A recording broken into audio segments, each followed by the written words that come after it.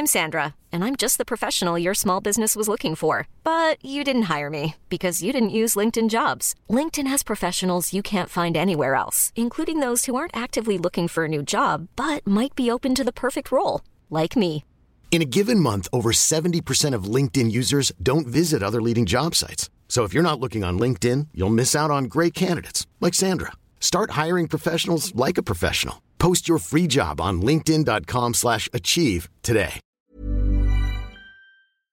Warning, warning, warning. Trigger alert. She about to say some real shit.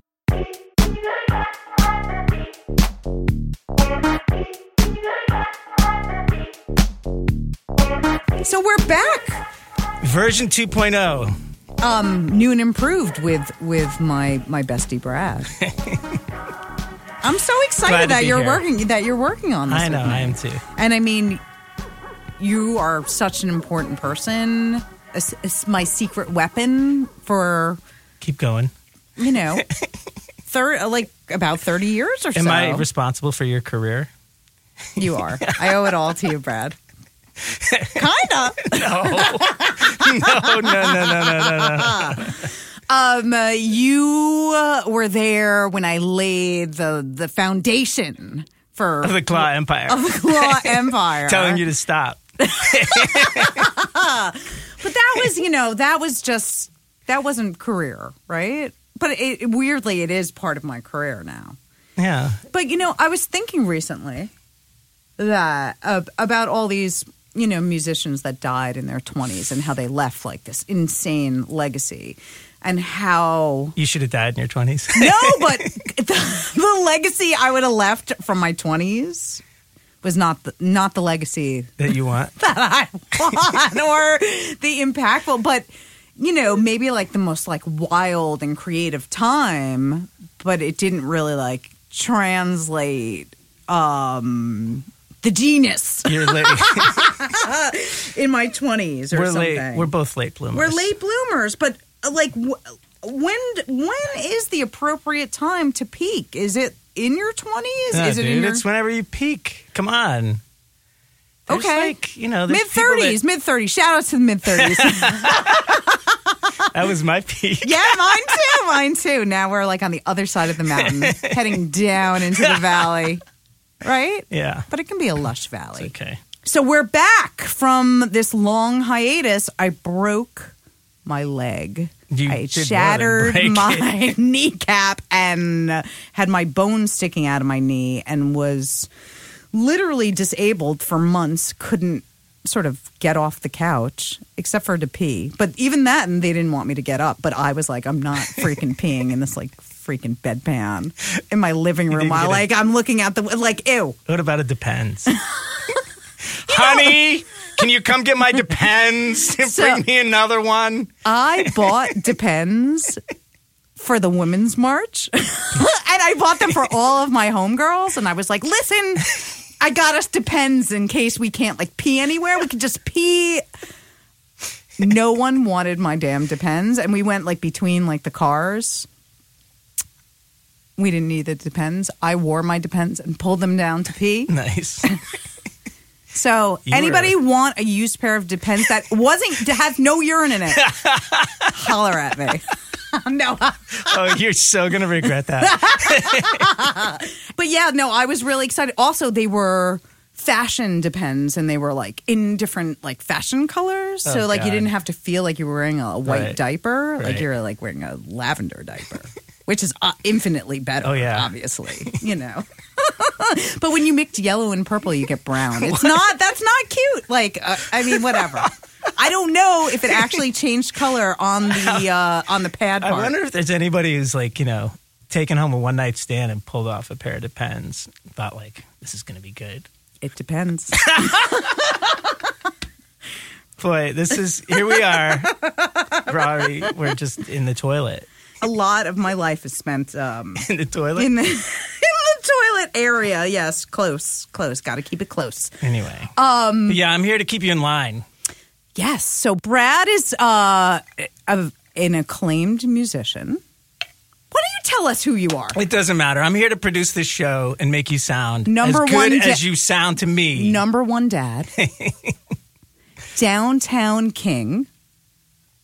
It doesn't matter. We'll put it on the website. I don't want to waste time with that here. Okay. It'll come out. You shattered your leg, but now you're better. Now I'm better. I'm in pain. I'm not fully 100% mobile, but I'm much better. I'm doing my physical therapy, and I want to get well. Yeah, you're doing good. Yeah, I'm doing good. But you're ready to cast, and here we are. I'm ready. I'm ready. Indeed. We're here at ACAST Studios, which is a pretty awesome place to record. Yeah. So we have some very exciting guests. Oh, yeah. Coming down the pipeline for the future. We're coming out every 2 weeks. For now. We'll probably go. So I guess what I wanted to kind of bring up in the beginning here is this show is not like the audience should not just be people interested in graffiti. No. And why? Tell me why that is. Because you've got a lot loftier aims.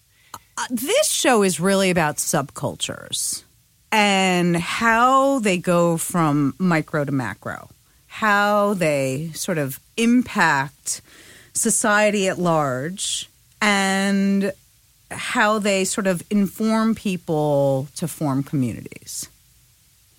Wow. I'm like, did I just say that? Like, that was good. I wasn't expecting that. I know. You didn't even have that written down. No. But, and I also feel like the graffiti community really has had such a huge impact on, popular culture at large. And it's what you know. I mean, you're it's the only goddamn guest we can get. And let's transition to today's guest because this is a good one. Yes. So today's guest is someone I've known for a very long time, for over 20 years. I worked with who is one of the gatekeepers of graffiti and the way that graffiti and street art are sort of like viewed by the public. Someone who's sort of bringing it into popular culture in a big way. Mr. Roger Gassman. Yes. This is a good one. And he's got this show right now that's pretty amazing happening. You still got time to catch it. Right. You guys have days to check this out. Beyond the Streets Art.com, Beyond the Streets, Kent Avenue, Williamsburg, Brooklyn. It is a museum-like show showcasing some very important people within the subculture. So go check out my staircase where real graffiti should be. Yo! Go see the show. You still got a few days. Or follow my stories because I repost everybody who goes stand in front of my wall. Okay? So holler. And let's get right into it. Here's Roger.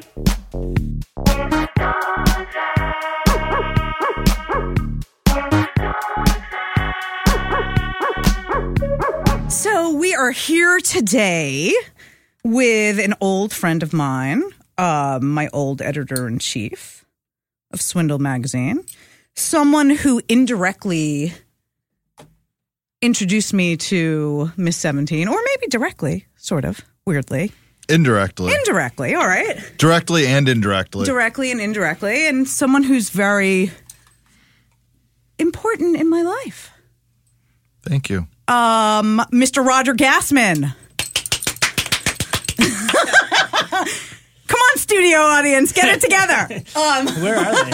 Can you put in some good sound effects? Our audience shows up late. No, it's just me single clapping by myself and my jingling of my bracelets. I'll bring sound effects next time. Roger's in New York doing a big show of graffiti and street art, our faves, called Beyond the Streets. It's in Williamsburg.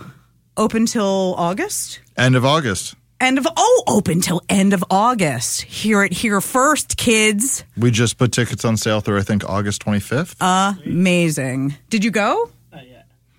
Brad has to go. Come on, Brad. I'm waiting for the cousins to come in. I have some more free tickets. We'll get a code from Roger.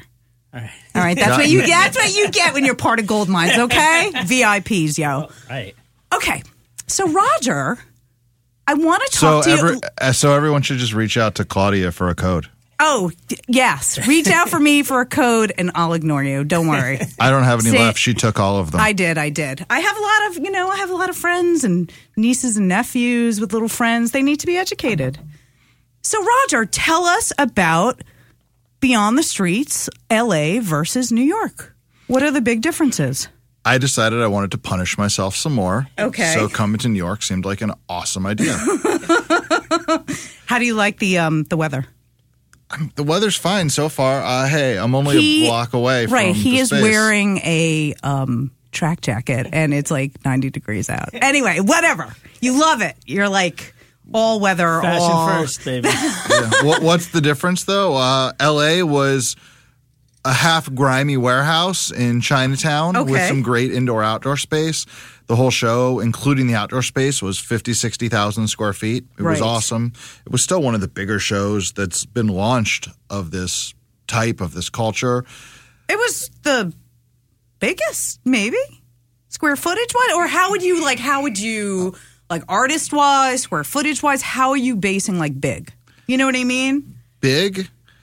For LA, I mean, it was one of the most comprehensive shows there's been on the topic. And I guess I should back up. Beyond the Streets is not a history show. It's not a history of LA. It's not a history of New York. It's not a history of graffiti and street art. It's about artists, for the most part, that have gone from the streets to have true studio practices, careers based off of graffiti, careers based off of street art and or what they learned on the streets, and artists then that draw tons of inspiration from the streets and put that into their works or documenters. If you want to hear Roger talk like that, watch the CBS This Morning interview, because I have other questions to ask you besides that. Now, do you feel a studio practice is so important for graffiti art? Does that make you a better graffiti artist if you are painting paintings?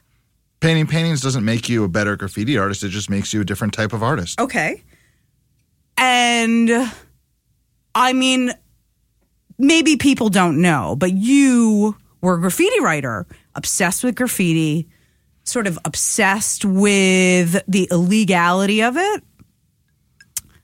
How do you feel sort of nurturing artists and participants in the show that haven't exactly done their due diligence as graffiti artists, when I know there's a side of you as their, and this is difficult because we're both not civilians. You know what I mean? When people interview you, they're ask you sort of basic questions.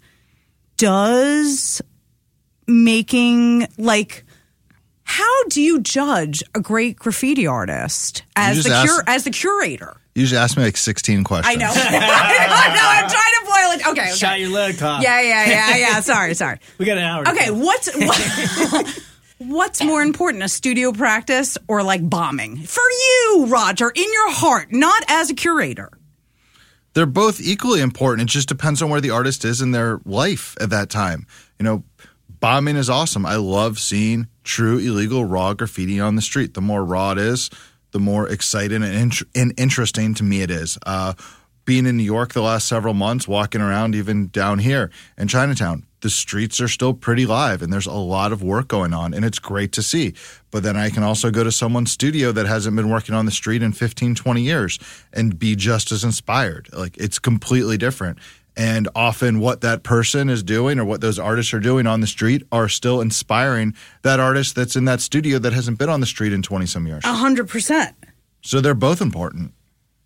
So how do you think one can elevate graffiti culture by changing sort of people's minds about what graffiti is without having like sort of the people that really keep it in the street. I don't think you're ever going to change the general public, no matter how smart they are, point of view on illegal graffiti. If it's tags, throw-ups, rooftops, stickers, scribe tags, all of that. Some of them are going to enjoy it, but they're always going to look at it as straight graffiti, no matter how beautiful and elegant it is and how much of it is. The main way, I should say, you're going to change people's point of views is showing how that can then turn into institutions, turn into studio practices, turn into other ways to showcase the work. Okay. What do you now, not as curator and not as the representative of a bunch of different artists, but what do you prefer, graffiti or street art? Like just in your graffiti. Graffitis! I like bad graffiti too. I mean, like a lot of my doesn't? friends laugh at me. I love pedestrian graffiti more so than anything. And for me, pedestrian graffiti is, Tom loves Jane, or go buy tacos at this location, a silly dick drawn on a wall, something where you just grabbed a can of spray paint and you're Call drunk Roger and have for no a idea good what you're time, doing. right? Absolutely. Pedestrian graffiti is the best. It really is because, yeah, like, so, bathroom graffiti. And, I always find that to be interesting. I find, like, globally, the most popular subject of pedestrian graffiti is Tupac. I don't know why. Like, no matter where you go, it's always like, I love Tupac. Like, I'll go with that. Where do you see the shift? Hold on, let's talk about your shirt. It's very painterly of you today. Do you like it? I like it. It's Liz Claiborne. It's vintage Liz Claiborne. It's cute, right? It's adorable. Yeah, I wore it for you. Because you should describe it to everyone because they can't see it. I have tiny little palettes on my blouse with little paintbrush. I'm going to be in a documentary later. I have to get dressed up. You should see how I usually dress. Where do you see the shift in the streets, sort of from graffiti to sort of street art? Like, where do you see? Because I see, like, as sort of like a couple of people really changed the landscape on like what street art is. Street art is the safer word between street art and graffiti. Correct. No question. And of course, street art is the word that gets used the most and is used the most in the press. But it's also used for a different subculture than... Street art is used in an improper way all of the time. Not because I think people are stupid, just because they haven't been educated So you think they should be called like these people who do like legal sanctioned... They're muralists. It's not street art. No, they might... I think...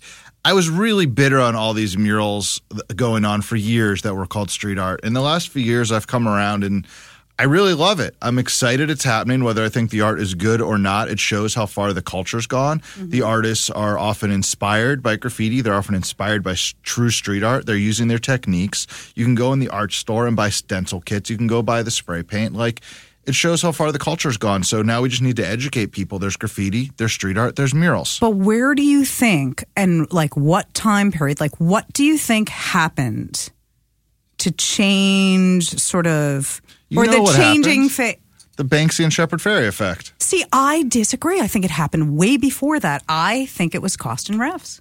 It's cost and revs if you're an insider. It's Banksy and Shepard for the general public and the mural culture. So listen, I'm sorry. I'm going to like break your balls because I'm your friend.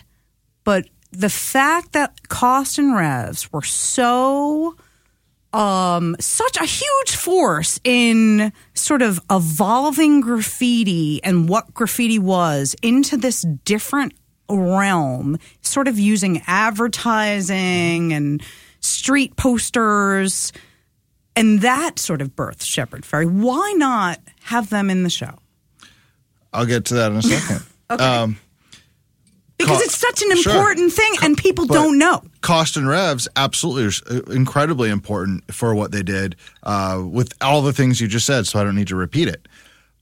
But they were still, in a sense, unless you were in New York at the time, there's no social media. They're insider baseball. You know, the general public. Completely. So right now, why the culture is where it is, Banksy and Shepard Fairey will tell you that Cost and Revs are huge influences on them, as well as the Freedom Tunnel and things like that, which were just such oddity and crossovers between graffiti and street art. I agree. But they weren't mainstream enough for the general public in the world to catch on. The world wasn't ready. And also, I think, of course, you can just blame almost any spread of culture right now with social media. So, you know, the Banksy and Shepard Fairey effect really come into play. Why aren't Cost and Revs in the show? I'll back that up with a few things. Everyone is in the show. Everyone that's in Beyond the Streets, we worked directly with. We worked with them. They wanted to be in the show. Right. Most of the work is created for the show. And by artists creating new work for the show, all for very specific reasons. Of course, some of the deceased artists we didn't get to work with directly. Right. So Revs does not participate. No, he does not participate. Shows. I imagine it would be incredibly difficult. Okay. We reached out, and he politely declined. Okay. So I don't want to disrespect artists. Do you think it would be disrespectful if you were to let's say you were to borrow, acquire, buy, however you want to put it? I have some. I'm sure. Of course you do, Roger. But do you think that's wrong to include an artist that don't want to give you like up-to-date work? Do you think that they would have said, no, I don't want you to have my old stuff in the show? In general, or are we talking about Revs? We're talking about Revs. In general and with Revs, I don't want to put artists in the show that don't want to be in the show and have their work shown in this light. There's a lot of important artists that aren't in the show. Some just didn't respond here and there that I won't mention. Mm-hmm. And some of them just didn't have time. And some of them don't want to have their work shown in this light. And I think since we're inside the culture, I think it is important, and I know it's important for us to respect those wishes. I agree with that. I think that's totally fair answer. I'm looking at it as like a spectator, an incredibly educated spectator. So it's sort of you know what I mean? I mean, if you said you didn't want to be in the show, I wouldn't put something in there. And if I put in a collage or two paintings I got 12 years ago from a friend, you'd probably show up and be bummed, right? No, that's the best shit I ever did. But really, like if you asked not to be in the show. I think that's fair. In your opinion, who is in your heart like the person or like your biggest influence in graffiti that got you starting to write graffiti? Forget about curating. Like what or who inspired you to want to paint? I wouldn't say there was something really, really particular, but there's a few instances I can easily talk about. 7th, 8th, 9th grade, Bethesda, Maryland, Washington, D.C. area. I'm going to punk rock and hardcore shows. Everyone has a tag. Everyone's writing graffiti. Everyone's straight edge. Of course, I'm aware of hip-hop. This is the very early 90s.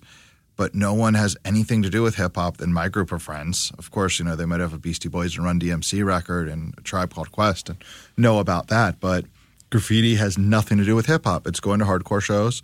It's writing your name on stuff. And it's being straight edge.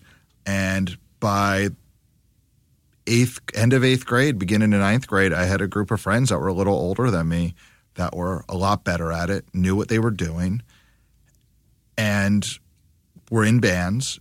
They were traveling to New Jersey on the weekend to see a show. They were playing downtown. They knew people that were they were a few years older than me. They knew people a few years older than them.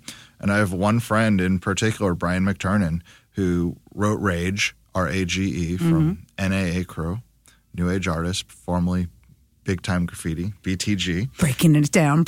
And he was in a band called Ashes. He had been in a band called Battery, and they were popular in this world. And we'd go to see them play on a Thursday night in New Jersey. And we'd drive there. I was in 9th grade, and I'd meet somebody in the band Strife who wrote Bus from MSK. And it's 1994, and I start trading photos with them. So you literally have the worst taste in music, my God. Hey. So through that... Shout out to all my hardcore peeps, yo. through that, I met so many people and was exposed to so many things. It really was... well, I have a lot of friends I was with that were, in a sense, more instrumental and more my partners doing things. It was connections and early eyes being opened by that. I remember a trip to the beach the summer between 8th and 9th grade, Rehoboth Beach, Delaware, Maryland. The best. Literally the best. Grotto beach. Pizza. Yeah. I went with my old friend Megan and her family and her older brother. Very gay, Rehoboth Beach. Yeah. Yeah, my peeps. Shout out to my gays in Rehoboth. I'm coming to visit. Whack-a-mole. So her older brother was friends with all these guys. Okay. And I remember he took me out, and he was a skinhead, and he was into graffiti, and that kind of kicked it off. Like, there are some really particular early moments that I can pretty vividly remember. So I guess, for me... I got another one. Okay. I'm going to keep you going. All right, keep me going. I was in Chicago in 9th or 10th grade, I don't remember, early. I had no idea what I was doing. I was a shit graffiti writer then. Okay, what was your tag? I don't even remember what I was writing there in 9th, and it was before I started writing clears. I don't remember. I was in between a lot of different names, I'll tell you that. And I was in Chicago. I stayed with Agent from DTE and AWR, and he was probably in his early 20s. I got connected with him through SMK. I had no reason to connect with him. Didn't know what the fuck I was doing. Oh, these graffiti. He took me to a THC house party, and they're like, do you break? Do you break? I was like, I don't know what the hell you're talking about. Like, what's going on here? And it was some crazy illegal, breakdance house party. Oh, and sounds gangster. Chicago. And I met East. I met Ages. And they showed me about old paint to collect. They showed me about caps. They showed me about so many things. They started trading pictures. And they were both big early influences also. And just that whole do you break really opened up my eyes to the culture and made me want to learn about histories. So then you're writing graffiti. Then you have this very entrepreneurial thought, like, these caps are hard to find. Why don't I make some caps? How did that happen? How did caps happen? Caps happen? Because that was a huge wave for you. Getting caps was a pain in the ass. You'd go to the hardware store. You'd go to the art supply store. You'd take caps off of shit. You remember that? Yeah, I sure do. And then you'd have nail polish remover. You'd clean your caps. With a little safety pin. You'd spill the nail polish remover. Everything would stink like it sucked. I never did that. Never? No, spilled nail polish remover? No, I'm a pro. Okay. I had also, I would have little tiny cups with, each one soaking. I had a whole system. I didn't. Bong water I spilled, but not nail polish. So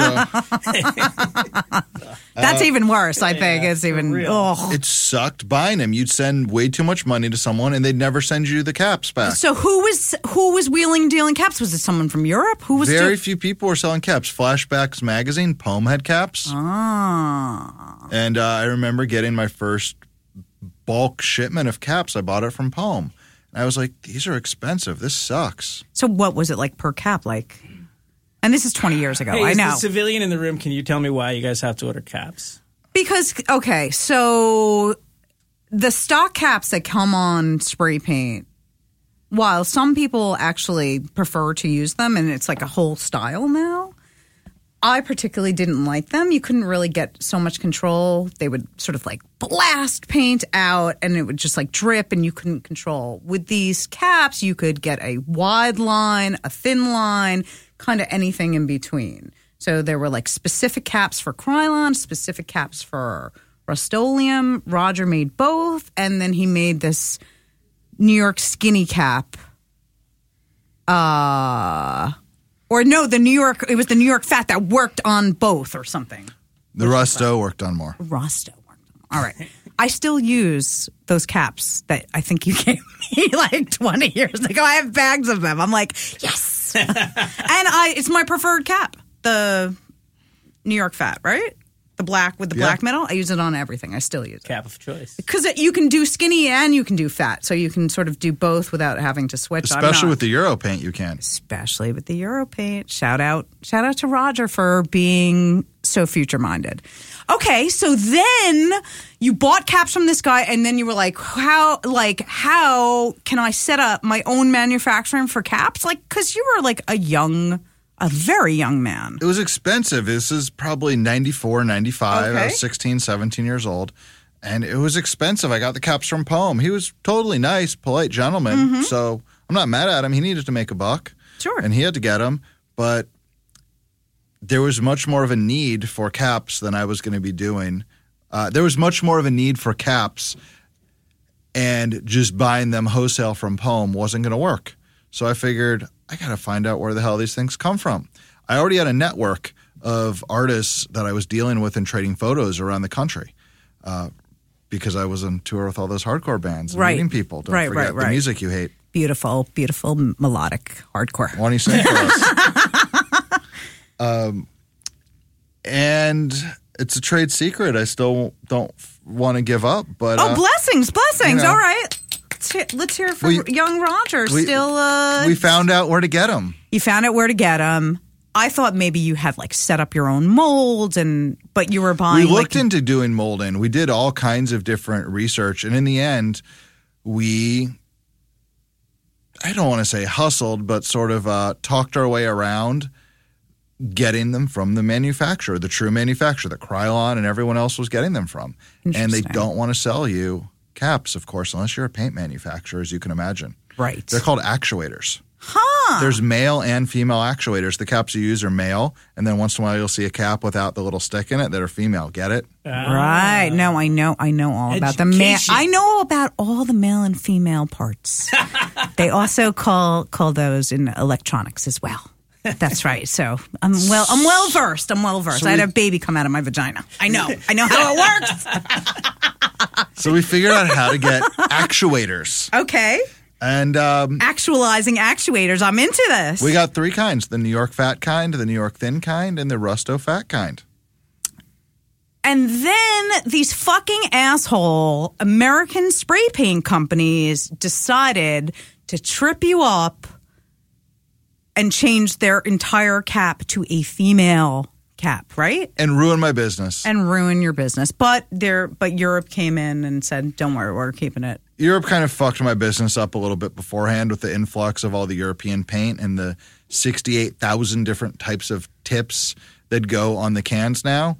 It definitely, in the last 10 years, the cap business has faded out. Hence curating, right? Well, exactly. I went straight from caps to curating. Caps were a great hustle for years. We'd sell them. Yeah. Everybody needed them. Everybody wanted them, and you had to buy them. I lowered the price. I changed it. It was like $7 or $8 plus $2 shipping for 100 caps. It was cheap. Yeah, that's really cheap. I was going to say that seems. I had a P.O. box. I was getting $50 to a couple $100 a day in it for years. It funded While You Were Sleeping magazine. It did all kinds of things. Caps were great. So I get pizza all the time. Now you right? I mean, there was this pizza spot, Vince and Dominic's, right behind Montgomery Mall, which was right near where my P.O. box was. So I'd usually take that $7 and go get 2 slices and a root beer. Aww, almost every day. Roger. The pizza spot's not there anymore, though.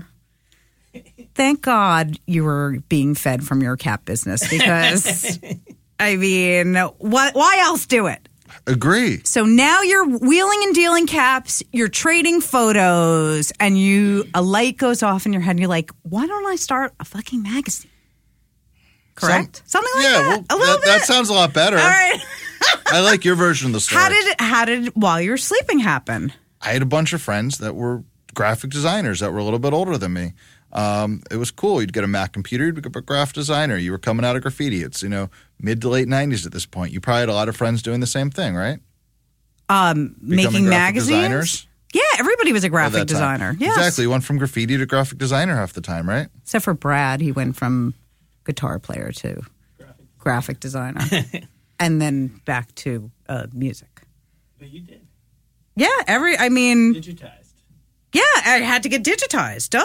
I mean, just so you know, Brad taught me how to use Illustrator. Thank you, Brad. And he made the first vector claw. I mean, he did. Thank you, Brad. In the 90s, blessings to Brad, okay? No claw money, no Brad, okay? Or damn you, Brad. Infested the world. So we... Okay, so everybody's a graphic designer, so you're like, okay, let's put you to work, motherfuckers? Like, what? Basically. Like, okay. I had a shitload of photos from around the world because I was trading photos with everybody. And people were always interested in my photo collection. I had dozens and dozens of photo albums of shit people hadn't seen. Unless they were traveling for the most part or trading pictures. And so what was going on with graffiti magazines then? There was Crazy Kings. I had hold on. I also had a distribution network because I was selling caps. So I had all these stores around the country. Young entrepreneur Roger. There was a 12-ounce Profit. Okay, but that wasn't Scribble. a magazine. That wasn't like a magazine. There was, yeah. Oh, yeah, it was. You're right. There was Crazy Kings. There was On the Go. There's a shitload of them from Europe. Jump Backs from Berlin. Do you remember Jump Backs? I do. I was like, what the fuck does that mean? Anyway.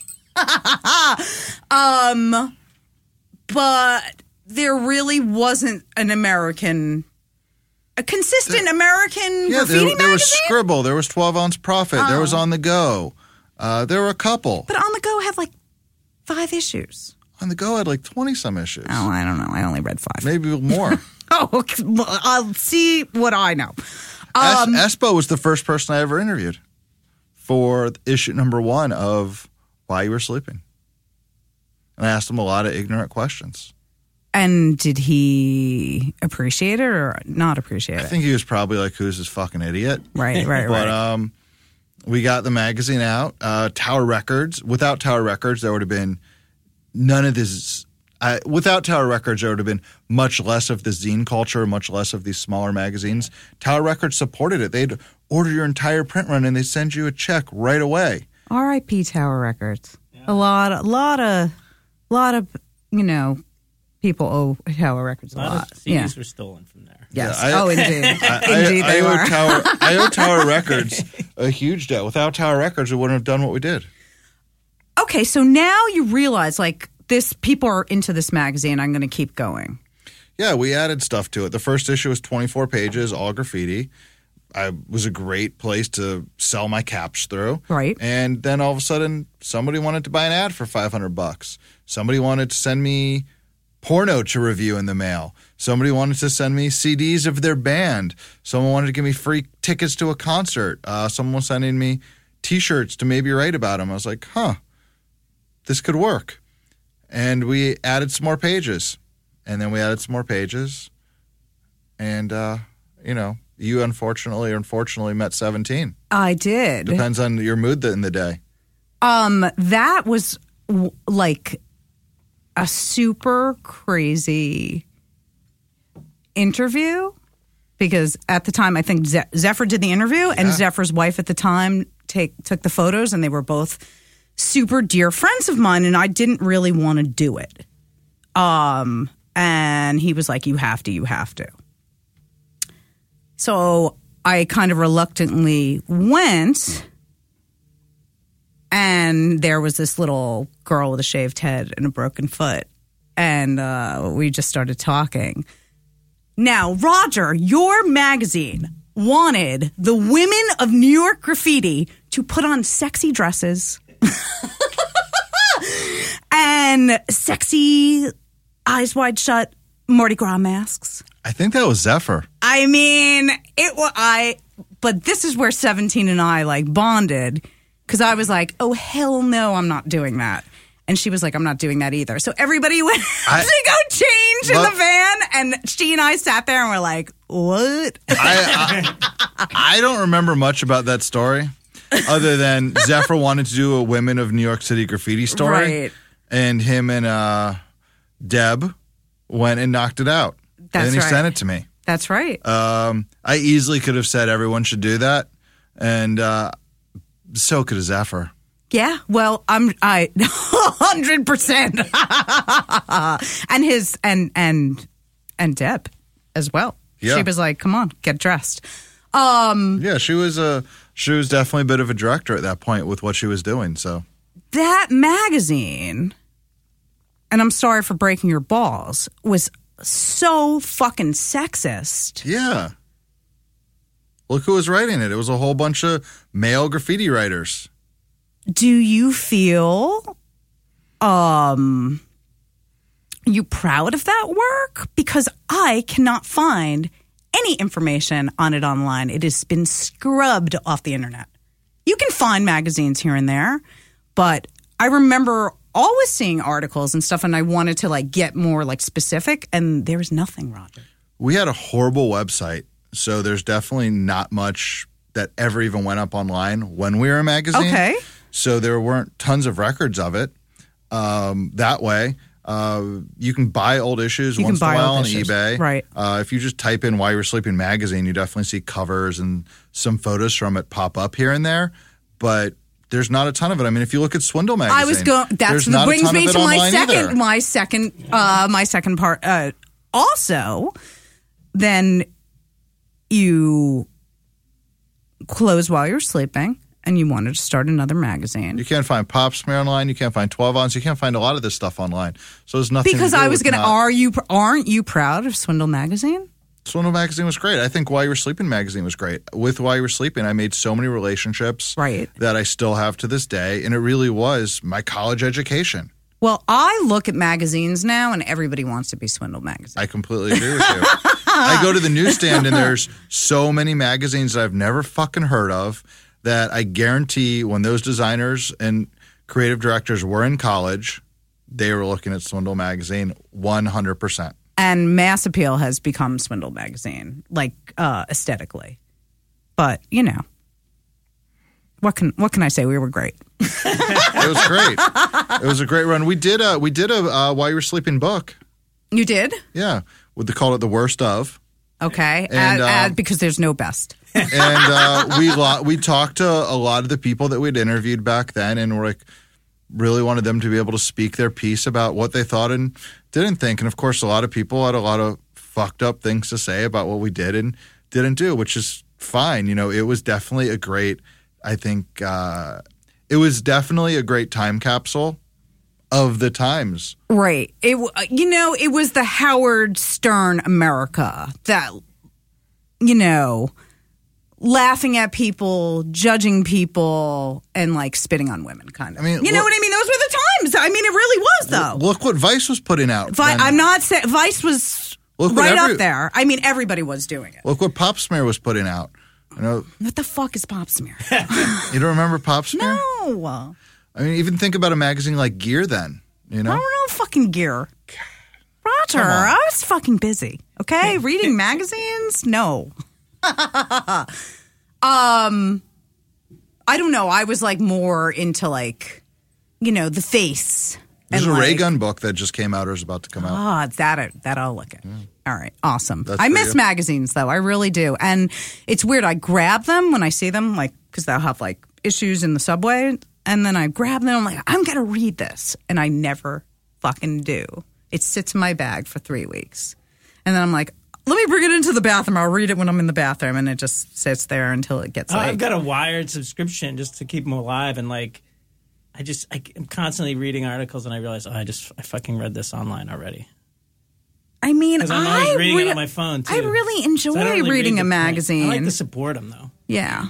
And then I recently looked at a gossip magazine that I haven't looked at in like years, like one of those like Us or OK magazines. And I was like, who are these people? Like, I was like, who fucking cares? Like, what? I love the gossip magazine. Do you read magazines? Are you buying magazines? I still buy and read some magazines, but I look at sites like TMZ probably 12 times a day. Do you really? TMZ. Yeah, I like knowing what's going on out there. Well, you're a Hollywood guy now, right? Right. I'm waiting to pop up on TMZ. That'll make me feel important. So when are you going to be on TMZ? That would be never. Come on. I only do my dirt like when they're like the cameras are off. You ever hear they have these parties now where you have to like put your phone in a bag when you come? That's my kind of fucking party. What are you going to do at that party? Baby, don't you want to know? Somebody fucking invite me, okay? Like the new key party. I know, totally. Somebody invite me somewhere salacious, okay? I go to bed at 9. Me too. So, what do you think brought down small publishing and publishing in general? In my opinion, the internet brought down small publishing. All of the advertisers that supported the magazines wanted more content, they wanted video content, and they wanted quicker content. And the larger publications, from the Rolling Stone to the Vogue to you name it, could afford to do entire departments dedicated to online. And the smaller magazines had a hard time keeping up with getting the issue to print and paying the printer, and then getting their distribution, then getting paid from their distributors. So everything really started going much more towards an online format. And the small publishers, I know I was one of them, could not afford to keep that online game up. And all of that advertising money that was put into these sort of blog magazines, right? All of that is gone now.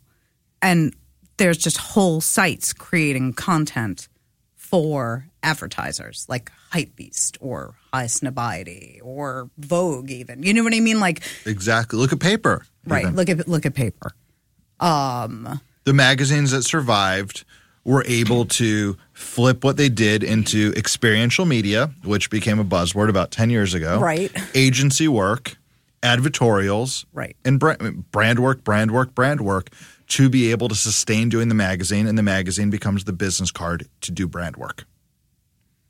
And so there's really nobody who, like, and maybe that's why there's such an influx of zines now, because people want that non-branded, non-advertising media. Exactly. Same thing happened with books. I mean, I've made, in one way or the other, probably 75 plus books at this point. Whether it's for a big publisher, we did it ourselves, you name it. A book we'd make 5,000 to 10,000 copies of a holiday season and blow them out. We now make 3,000 copies and hope we sell in 2 or 3 years. The stores don't exist either. Is that really like what people don't buy? Shit is dark. Huh. It is dark, but Amazon seems to be pumping books out. And what about Audible and all those? You can't. How do you put an art book on fucking Audible or not easy? Waiting for your salacious book. Your totally. Oh, it's coming. New York Times bestseller. Podcast. You sit here and talk about a visual medium. A visual. Oh, think about it. I mean, it's the internet. The internet does that already. The internet? The internet. I mean, where do you listen to this thing we're doing right now? It's not for a magazine that's going in print that you buy at Tower Records. Straight to vinyl. This is a vinyl podcast. Yeah.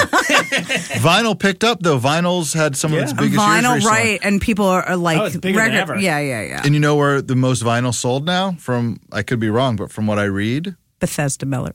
Yes, Bethesda, Maryland. Number one source of vinyl. Whole Foods and Urban Outfitters. Whole Foods? And Urban Outfitters. Urban Outfitters has a pretty reasonable record department. Really? Whole Foods, I haven't even seen. I could be wrong. I read it. But if I read it on the internet, it's true, right? It is. You're right. So you're like, buy a jar of artisanal mushrooms, get a free record. Do you guys know that mushrooms are like the new wonder food, and that you can cure anything by like a certain strain of mushroom? That's what I'm reading these days. Do you know about mushrooms. That? I love mushrooms too, but they're saying that mushrooms have magic mushrooms. No, I'm not even talking about the drug mushrooms. Are you sure? Yeah, I'm 100% not talking about a lot of things. Yes, and they say that like microdosing can cure depression and all this stuff. We're not talking about magic mushrooms. We're talking about different strains of mushrooms can supposedly cure cancer, cure bone ailments that this, like, there is a life force in mushroom, right? Because it can, like, grow anywhere with just water. Like, you know what I mean? There's, like, a life force in it that has, like, all these healers. So shout out to mushrooms, yo. And now a word from our mushroom sponsor. Insert ad here. Green Giant. And the Smurfs lived in giant mushrooms? They did. They had mushrooms. They did. So you can build houses. Totally. If you're disease. And trip. All of them. Everything you need in one place. There was, growing up, right outside Bethesda, Maryland, in Washington, D.C., there was the mushroom house we would go visit. It looked like a fucking mushroom. Right, and would you paint yourself blue and, like, sing, no, no, no, no, no, no? You'll have to wait for the book. Yeah, indeed, indeed. I've seen, in L.A., there's a little mushroom, like, village. I think it's in like Atwater Village or something or Glendale area. Like there's like a little. Yeah, you need to get in there. You're like, how much for your mushroom? I'd like to live in your mushroom, yo. So after small publishing collapsed, Swindle disbanded, you were working on books. What is your sort of? I mean, you've always put together shows and been a curator, editor-in-chief of this culture. But when did the sort of shift to, well, you've done films, you've done so much. So, like, I've done a lot of crap. What's your favorite thing to do? My favorite thing to do? Yeah, for work. My favorite thing to do was go to the post office on Seven Locks Road, get that cap money, then go to the pizza spot. But I can't do that anymore. That was your happy place. That was my happy place. Life was so easy then. Right. Yeah. Cash, sure, there must be pizza. there must be a special cap that you could make that, you know, do it just for the girls or something, like a pink one or something. There's a lot of girls who write graffiti. I would love to have just a completely just pink cap bag. But wouldn't that be sexist if we just made pink caps for women now? No. Not when you're working against the system. Okay. And who said boys can't use them? Because you just said for women. I mean, why does it have to be pink? No. Because you said it. I'm just joking.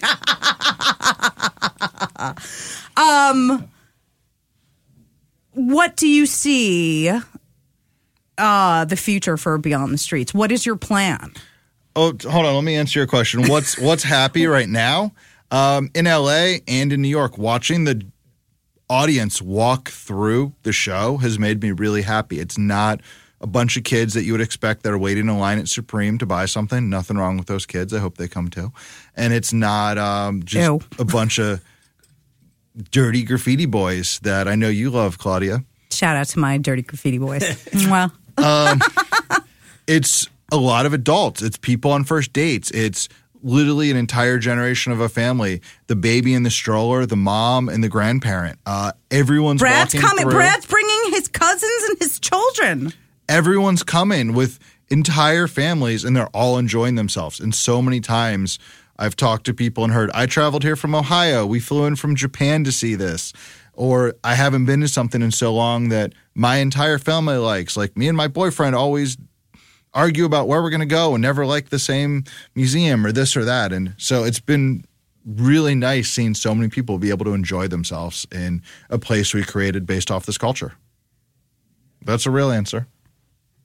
Yeah, I agree. But are you going to take it anywhere else? Do you know? Yeah, do you? Well, I know he has plans. Oh, okay. We got some plans. But they talk about it, right? That's like in your sort of, yeah, right, like a travelable show. This show's twice as big as the show was in LA. 80% of the work is new. So it's not like we just throw the work in some crates and go pop up a new show. You know, each show is really site specific and new work for each show. But there'll be more. Bethesda, Maryland, next. I mean, Bethesda, that's really Maryland, cool, 2020. because that's not usually the way it is with a traveling show. Right, it's usually the same crap. It's a brilliant way to do it because, you know. Keeps it fresh, Brad. You can keep the same people flying around chasing you, too. Exactly. That's right. It's not the same show as in LA. You got to come come to New York to see it. You saw both shows. I was in both shows. It's funny to me though, just because I'm a New Yorker. in LA, it was the cultural event of like the season. And New York, it's just one of the many things that go on because it's just New York, and New York has just so much shit. But in LA, it was like the only thing to see because they just are thirsting for art and culture. I mean, not that there isn't. I'm not, New York Magazine came out yesterday of shit to do this summer. We're number 23. Should be number fucking 4. Yeah. Yeah, come on, New York Magazine. Erica Faith Allen, where are you? She works for The Cut. No. That's our baby from Swindle, our intern. Yeah. Shout out to Erica Faith Allen. I think actually she left and she's at Vice now. You go, girl. So she's down the street from the space. She's down the street. I'm sure Where's our Vice article? I'm texting her as we speak. No, you're not. Who is your favorite graffiti artist? You. I mean, obviously, everyone says that who comes on the show. But really, like, if you were going to narrow it down, and I know it must be a difficult thing to answer in your position because you work with so many artists and no one get butthurt, but it has to be fucking Blade, doesn't it? I make everybody say this, right? Isn't it Blade? It's my Blade. For me, it's Blade. It's always Blade. Conceptual genius. Nobody fucking painted like that. Took it to the next level, don't you think? He's a great artist. He's a great artist and like... Great train painter. The idea of that coming from dreams... Because like, you know what? I have T-shirt ideas and dreams. Did you learn about that in the book? In his weird book that he made for folklore. Did you ever read that book? It's a very hard to find book that they made. Yes. What about just the Blade book? Oh, I have that book, King of Graffiti. I love that book. He talks about the dreams a lot in it. He talks about the dreams in that. Our friend Chris Pape wrote that book. Yes, he did. Shout out to Freedom. I edited it. Yeah. It's one of the best books. Because there is so much storytelling in it. Yeah. And that's a lot of times there's a lot of visuals. There's a real story. If you read the Blade book, there's a real story to it. It's not just, I painted graffiti on this line, this line, and this line. That almost is secondary compared to what's going on in his life. And graffiti is just a character that's constantly taking place. Well, don't you find that really, like, somebody who has a normal life and is a graffiti writer isn't completely defined by graffiti, and kind of the people that are sort of are a little bit sad? It's a little bit of a sad story. It can become a bit of a sad story, yes. Just be an ingredient in the meal. Doesn't have to be the entire appetizer. But who is my favorite graffiti writer? I don't honestly have a real answer for that. I get asked that a lot. There's a lot of artists, graffiti artists I love. I mean, you can change your mind. Like, that's what I think. Like, today it's Blade and tomorrow it's Is the Wiz or something. You know what I mean? Like, you don't have to be married to, like, to me, I think, like, Blade changed the perception of what graffiti was and what graffiti could be, and the idea of sort of using this fantastical, like, dream, like, space, like, future imagery was so, revolutionary to what else was going on. And then it inspired thousands and thousands of people. It's also hard to judge. You could look at hip-hop music to any kind of music of, do you like something from the 1980s? Do you like something from 1978?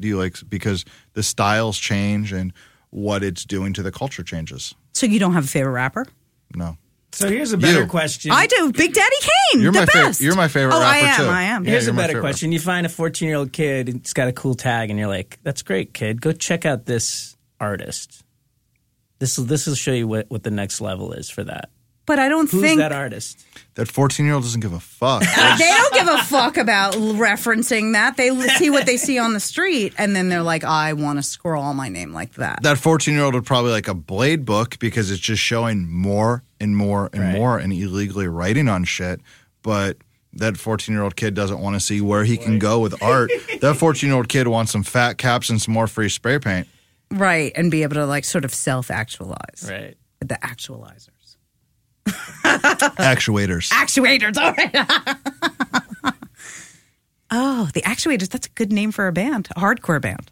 It's certainly been done. It has to have been done. It's a good one, right? It is good. Come on, let's join. Let's make one.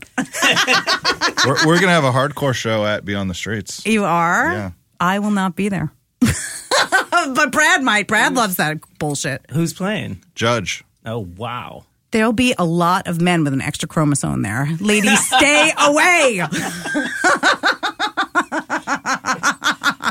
You know, there's like a type of male that has an extra Y chromosome, and they have certain physical characteristics, and I can't say them because it totally sounds like mean and judgmental, but you guys should Google it. It's super bizarre, and a lot of them love hardcore music. It's just a thing. I'm sure they love pizza too. Uh-oh.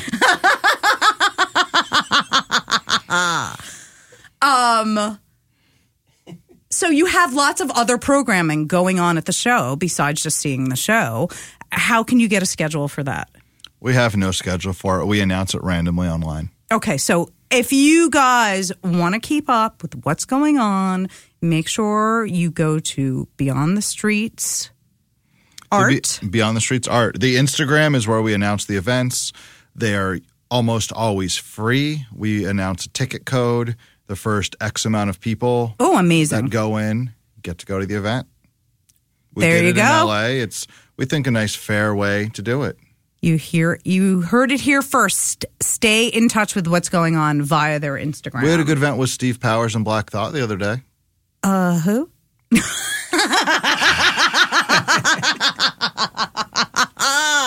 I just sent you, I probably just sent you the invite to the Mark Gonzalez thing. You care about that? Oh, skateboarding? Yeah. Ugh, I hate skateboarders. No, I love them. That's my people. We're raising money for the Harold Hunter Foundation to send kids to camp. Oh, my God. Oh, wow, nice. R.I.P. Harold Hunter, but he really, no. How about no? I'm not a fan, okay? But all my boys are, so shout out to all my peeps that love Harold Hunter. May you rest in peace. Guy threw a bottle at me once. Really? Yeah, that's some never forgive shit, yo. When I was doing the door at Babyland. Whatever. Yeah, that's rough. Forever beef, sorry. So you will not be coming to that event. Cameron's hosting it. Oh, that's my boy. That's my baby.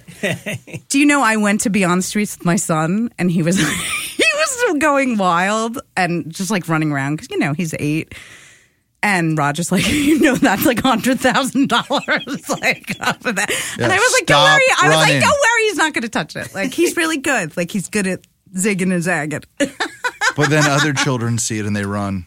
The broken windows theory of children running in museums. Do that. But yeah, no, 100%. And then I was like, oh, let me calm him down and go to the gift shop. And he wouldn't leave until I bought him 5 things. It was so annoying because it was come on. And he was just going to throw a bitch fit. Oh, I have one of those fucking 8-year-olds. Too. What is up with them? Earn your own goddamn money. Look at Roger starting a goddamn business as a teenager. Shit it. I ain't got any kids. Well, good. You can have mine. I got a dog. Yes. How is your dog? Does your dog like New York? My dog Zoe's having fun in New York. She's roams around the show and just kind of lays down randomly because she's fucking lazy and everyone walks over and pets her. And it's a nice, She a big cool. dog? Yeah, she's a labbie. She's a black lab. Big but, black lab. The best. But she loves that cold concrete. Dogs love that. They're She flew on the airplane here. Really? Yeah. Did she have her own seat? She had her own seat. Really? Yeah. You're allowed to bring your dog and have them She sit? couldn't sit on the seat, but we got our own seat, so she had a lot of leg room to lay on the ground. Now, We got usually, extra leg room seats. let me ask you something because I haven't flown with a dog in a long time. It used to be they have to be under a certain weight and you have to shove them underneath the seat in front Zoe's of a you. service dog. Ah. She provides a lot of love and affection and many other things. She services Roger. Shout out to your beautiful girlfriend as well, who's tirelessly working on the show as well. She is. She brought Zoe here. what are you going to do when you pack up and leave New York? Do you have plans? Are you going to take a vacation, going to like Bali? What's that word? Vacation. Vacation? What does that mean? I know you're not big on vacation. Not into vacations are boring. Maybe like half a day and I'm done. They're not boring. Yeah. I like shitty big urban cities that are falling apart, roaming around them, but I'll just go on to the next thing. You don't love to go in like a pool, drink no. a delicious like fruity beverage. I like fruity beverages. Yeah, no, I know you do. I like a root beer. I had a root beer last night. It's not fruity, that's soda. No. You like it's a root. It's a root. How about a root beer float? I was never that into a root beer float. I like my ice cream is if I get like a brownie sundae or something, I don't like how the ice cream often melts over the heated brownie. That's the point. That's the I point. don't like it. So I get the it's ice like a cream. vanilla sauce. I get the ice cream on the side. Okay. You want your ice cream cold But do you, and never do you runny mix and them melt? on the That's spoon right. though? So that you get do you do a double bite? Both in your mouth? Yeah, I'll do a double bite, but I don't want a melted I don't want it melted. pool. Okay. Especially if they make it and it sits there for a few minutes before they bring it over. Like, I want my ice cream I like firm. that. If I'm going to get a smoothie, if I'm going to get a milkshake, I want it to be real thick too. Okay. Make sure his milkshakes are thick. Yeah. Make sure his root beers are fruity. Okay? That's all I have to say about Roger's vacation. All right. So you're not going on vacation. You're going back to work. What are you going back to work on? I haven't figured it out yet. I got a couple book projects we're finishing right now. I have a couple film projects we're tinkering with. Okay. About That History of American Graffiti book we made a while ago, the publisher just kept making it smaller and smaller and smaller. So we've been rewriting it. Okay. And it's, a city like Cleveland that was 800 words, it's 4,000 now. So we've been going into every city that we covered in that book, re-interviewing people, rechecking the transcripts, and trying to tell more of the history from the beginning to around the mid to late 90s of those cities. So I don't know when the hell that will ever come out because it's a lot of shit to do, but we've been working on that. Jesus, that's a huge endeavor. Do you think that there could ever be a comprehensive book about graffiti that covers all, or is it still being told with political allies? What's your definition of political allies? Well, I had a long. I often ask people about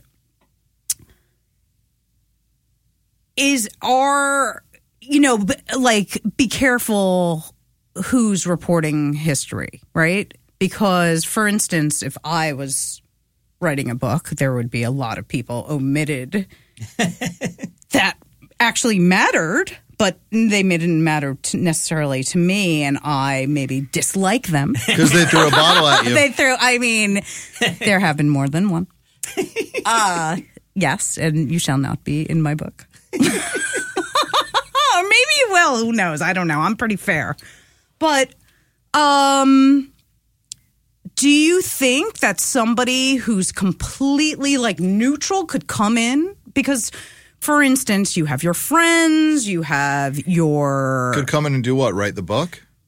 Can history, can culture be reported on accurately without political affiliations? Do you think? Just in general.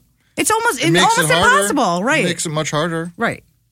There's no unbiased history. There is no unbiased history. It's like they say, it's written by the victors, or the right? successful. Right. I've written several histories of different cities, and I've done my best to tell them and not be too judgmental. Right. And when I go into cities that I honestly don't know too much about, I really see how people try to erase other people from it. Correct. So I do my best to interview as many people as I can from as many sides and then come up with my best version of what seems like the truth from the research, from the photos that exist, from other documentation that exists that might have just been the news. Okay. And do the best I can. But Well, the truth is, as the outsider, you probably are closer to being objective.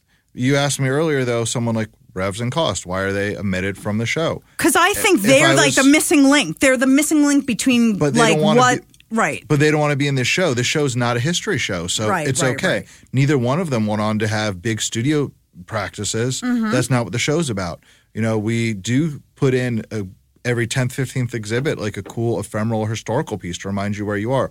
But if I'm writing a huge book on the history of graffiti, whether Revs and Cost want to return my call and be part of an interview or not, there's more than enough written about them to make sure they're included in it. Sure. No, I get that. I think especially with graffiti writers, everybody loves to bitch and complain. Everybody loves to point a finger. You forgot this guy. Always. You forgot. And I mean, kudos to you to have to like deal with all that bullshit. Because I had some 18-year-old kid in there the other day on a VIP tour complaining to me about people not being in the show. You're like claws in the stairway, okay? Shut the fuck up. That's exactly what I said. And then I threw a bottle at him. Keeping it gangster.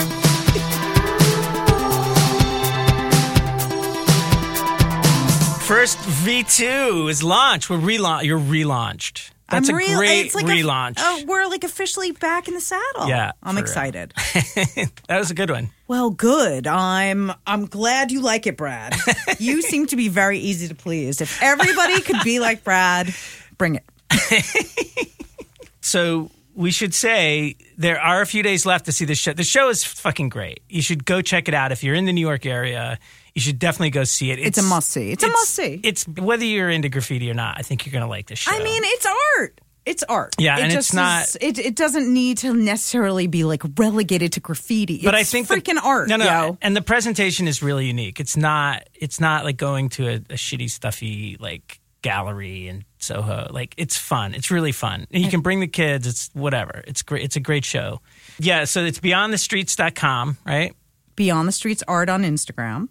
And Roger Gassman on Instagram. Roger Gassman and R Rock Enterprises if you want to find out about books and other events and stuff. Keep listening. We'll keep you informed of all Roger news all the time.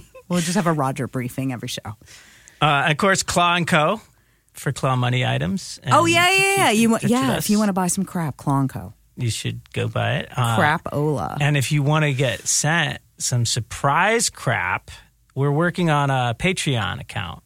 Oh yeah, Gold Mines. If you know anything about Patreon, you know the way it works. But if you don't, go to Patreon and support our show. Yeah, you can get swag. Yes, we are working on some mystery boxes of swag. You will be pleasantly surprised if you donate and support our show and become our patrons. Right. You know what? There's going to be bonus content. We're just starting this, so it may be a little lean now, but hopefully there'll be, exclusive content that you're not going to be able to get from Claudia's overexposed Instagram account. Follow my Instagram. It's good. And follow my store's Instagram. Claw Money. Claw Money on Instagram and Claw & Co. for the store, which is a bunch of us posting funny shit. And how about that music? Oh, yes. And what about the illustrious Soundwag? Better get on that. The music for the show. I'm sorry. You already got the Soundwag. Yeah, that's my website, soundwag.com, if you like the way this show sounds. And shout out to Bubbles NYC for the tunes on Gold Mines. Awesome music. Bubbles is great. Yes, shout out to Bubbles. And let's give a shout out to the Magic Mermaid.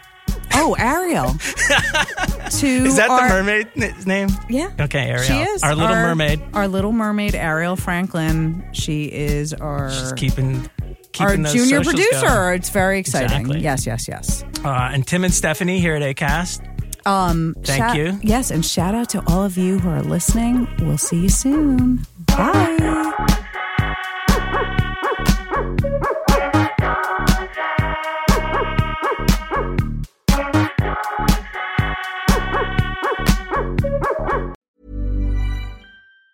Even on a budget, quality is non-negotiable. That's why Quince is the place to score high-end essentials at 50 to 80% less than similar brands. Get your hands on buttery soft cashmere sweaters from just $60, Italian leather jackets, and so much more. And the best part about Quince, they exclusively partner with factories committed to safe, ethical, and responsible manufacturing. Elevate your style without the elevated price tag with Quince. Go to quince.com/upgrade for free shipping and 365-day returns. Hiring for your small business? If you're not looking for professionals on LinkedIn, you're looking in the wrong place. That's like looking for your car keys in a fish tank.